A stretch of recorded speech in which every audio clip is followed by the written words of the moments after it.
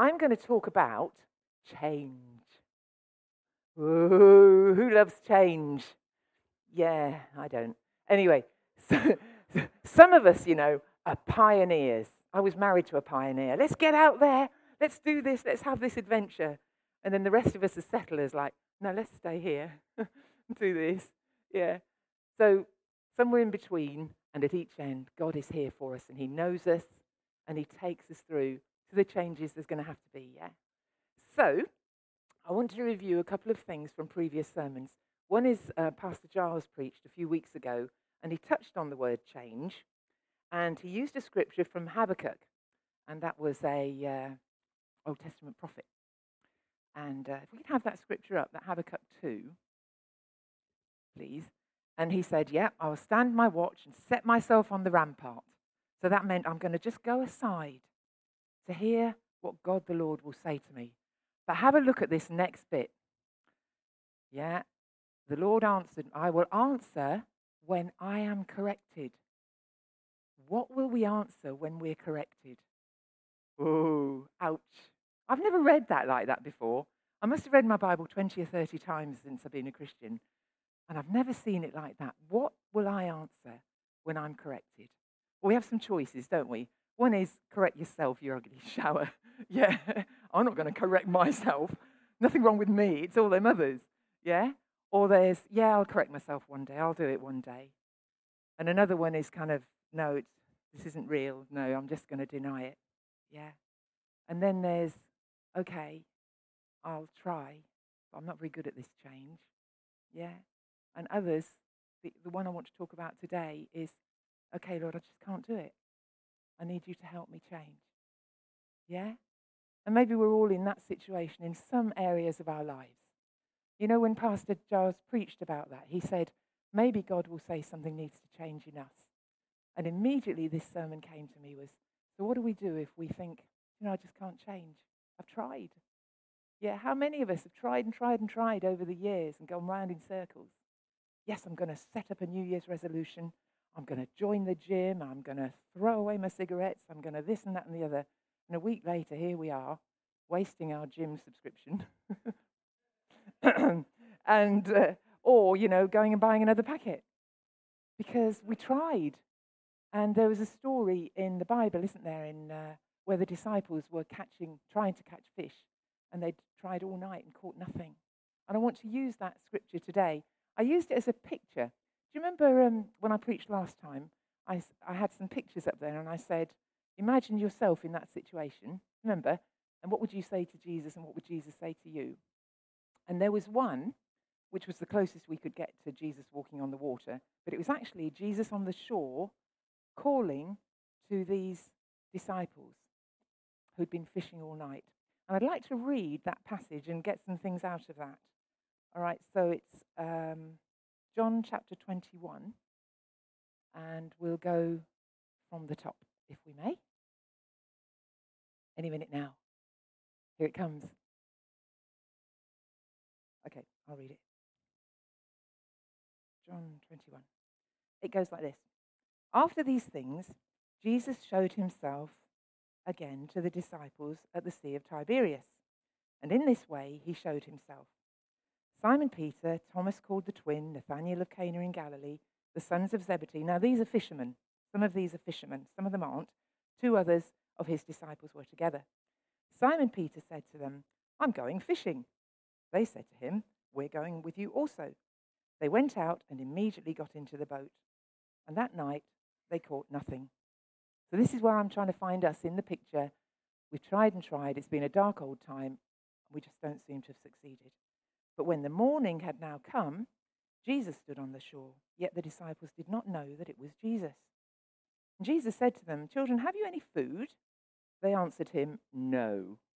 I wonder how they put all that anger and frustration into that word, no. Yeah? And he said to them, cast the net on the right side of the boat, and you will find some. Now, I looked this up. The boats were about 7 or 8 foot wide. So he said, take your nets from here and move them a few feet. Interesting that, eh? You'll find them. So they cast, and now they were not able to draw it in because of the multitude of fish. Therefore, that disciple whom Jesus loved, that's John, said to Peter, "It is the Lord." Now, when Simon Peter heard that it was the Lord, he put on his outer garment, for he'd removed it, and plunged into the sea. But the other disciples came in the little boat. Remember, it's a little boat, for they were not far from land, about 200 cubits, dragging the net with fish. Then as soon as they'd come to land, they saw a fire of coals there, and fish laid on it, and bread.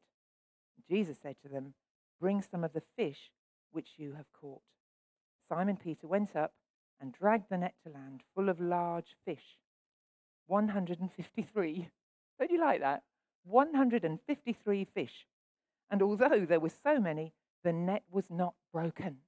When you do things God's way, it will not break you. Yeah, remember that.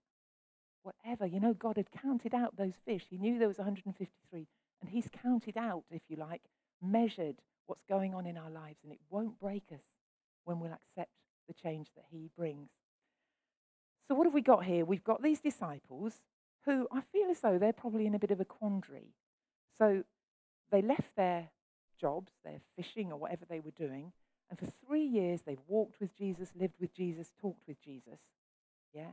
At the bitter end, when he was crucified, they all left him. Famously, Peter denied him and Judas betrayed him, but all of them left him. So they're kind of, okay, so we've all failed at the end. And then Jesus rises again, and they've seen him a couple of times, but he comes and goes. 1 minute he's there, and the next minute he's not. So what are they supposed to be doing now with their lives? And maybe you feel a bit like that with your life. There's been some quite major changes, and you think, well, what am I supposed to be doing? That's how I feel. Major changes in my life this year. Well, what am I supposed to be doing now? So what do? We go to the Lord. But they don't realize it's the Lord, do they? Because they didn't know it was him. And this stranger on the shore, that could be a song, couldn't it? This stranger on the shore calls out, "Have you got any fish?" And they say, "No." And then this stranger says, "Put your nets on the other side of the boat." These are seasoned fishermen. They know to fish at night, and they know where to fish. And they've gone to the Sea of Galilee because Jesus said, "Go to Galilee." So they've gone to Galilee, couldn't find Jesus, so they thought, well, we'll go fishing. We've got to earn a living. And this stranger says, "Put your nets on the other side." But they do. God bless them. They do. They do something they can do. And this is the point I want to make throughout this, that when God wants to make a change in our lives, maybe correct something, he will ask us to do something we can do. And then he will do what we can't do. He will do what he can do. So they could lift up the net and put it the other side, but they couldn't make the fish go in it, could they? Jesus could do that. So they obeyed, even though they didn't even know it was Jesus. And we might have an encouraging word or a bit of advice from somebody, and we find when we do it, wow, that made a difference. Or an idea. Somebody was saying to me this morning, an idea just came to them one morning. Why don't I change this situation? I keep moaning about it. And they did what they could do, and then all sorts of blessings came in. Let me tell you an example of Corrie ten Boom. Have you heard of Corrie ten Boom? She was in the concentration camps in Germany. And her father and her sister both died in these concentration camps. And some of you will know the story that years later she was speaking at a meeting about how God had helped her through this terrible time. And she talks about how somebody comes up to her and says, "Miss ten Boom, do you recognize me?" And she's like, "No." And then she does. He's one of the guards from the concentration camp. And he says, "I've become a Christian. I've come to the cross and I've been forgiven. And for all those terrible, terrible things I did, I know I've been forgiven. And now I've asked God for an opportunity to come to somebody who was a victim and to ask for their forgiveness." So she said, "Well, Lord, I can't do that." She said inside herself, "I just can't." She said, I can only hate this man." And she stood there thinking, what am I supposed to do? I've just spoken at this Christian meeting. This man's come up to me asking me for forgiveness, and I just can't do it. And then she said, she had this prompting about the love of God. And she said to him, "I can't do this." And she thought, just reach out your hand and shake his hand. Now, she could do that physically, she could move her arm. And she said, as I did it, the love of God filled my heart, and I could look him in his eye and say, I forgive you. See, now do you see how that worked? Jesus and her working together. You can do this bit, and I'll do what you can't do. And that's where we need to come, when we're on a kind of path of change. The start often is, I can't do this. And that's often, in another sense, it's kind of, that's where people end. They say, I can't do it, and they give up. But with God, it's like, I can't do this, and that's our beginning. That's where God starts, isn't it? Yeah. So they say, we can't catch any fish. They do the one thing they can do, which is move the nets, and they get this catch of fish. At this point, John goes, oh, it's Jesus. Yeah? He remembers because Jesus had done that before. In Luke 5, there'd been a time when they'd got some fish when they hadn't caught all night. So he's like, oh, it's Jesus. Of course, it's a miracle. And so Peter, now remember, Peter's the one who has denied him. Would you think Peter might dive into the bottom of the boat and say, well, don't let him see me. I'm the one who let him down. But he doesn't, does he? What does he do? He gets his coat on and swims to him as quick as he can. And that's what we need to do. There may be people here or maybe online who feel as though they've let God down. Don't hide away. Go to him. There's always forgiveness. There's always, like that man, that guard in that concentration camp, deliberately doing some things. He was forgiven and restored. And we can be, even if it's only a little thing we feel far away from God. Come to him. He rushed to Jesus. And what was there? Breakfast all prepared.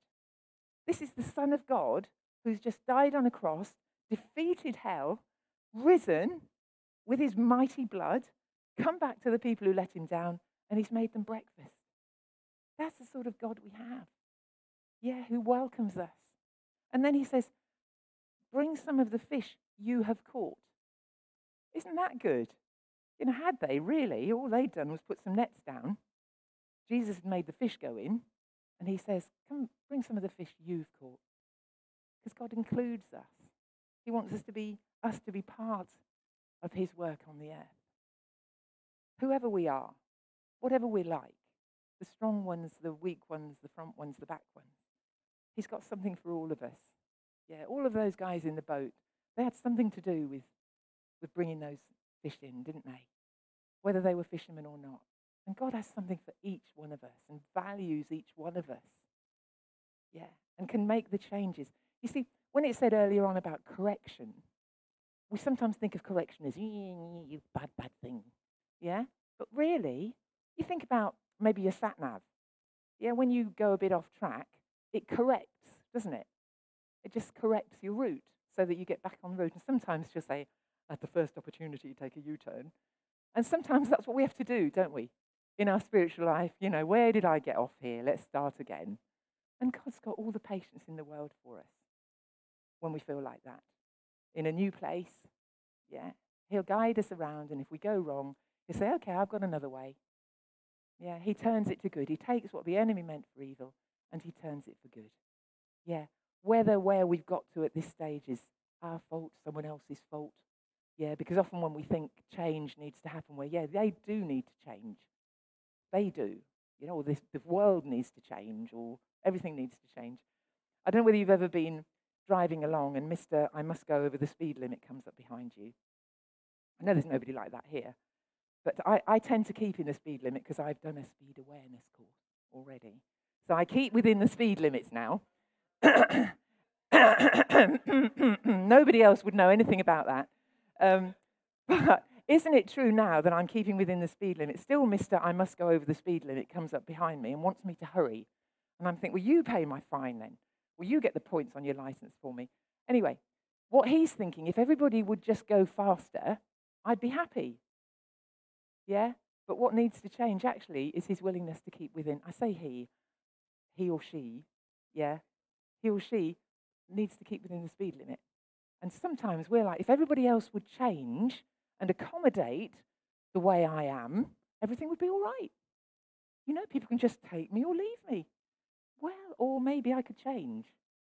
Yeah, if I've got a bad temper, well, people just have to put up with me. Or maybe with God's help, I can change. I'll give you a lovely example of my temper. You wouldn't believe, would you, my temper? Uh-huh.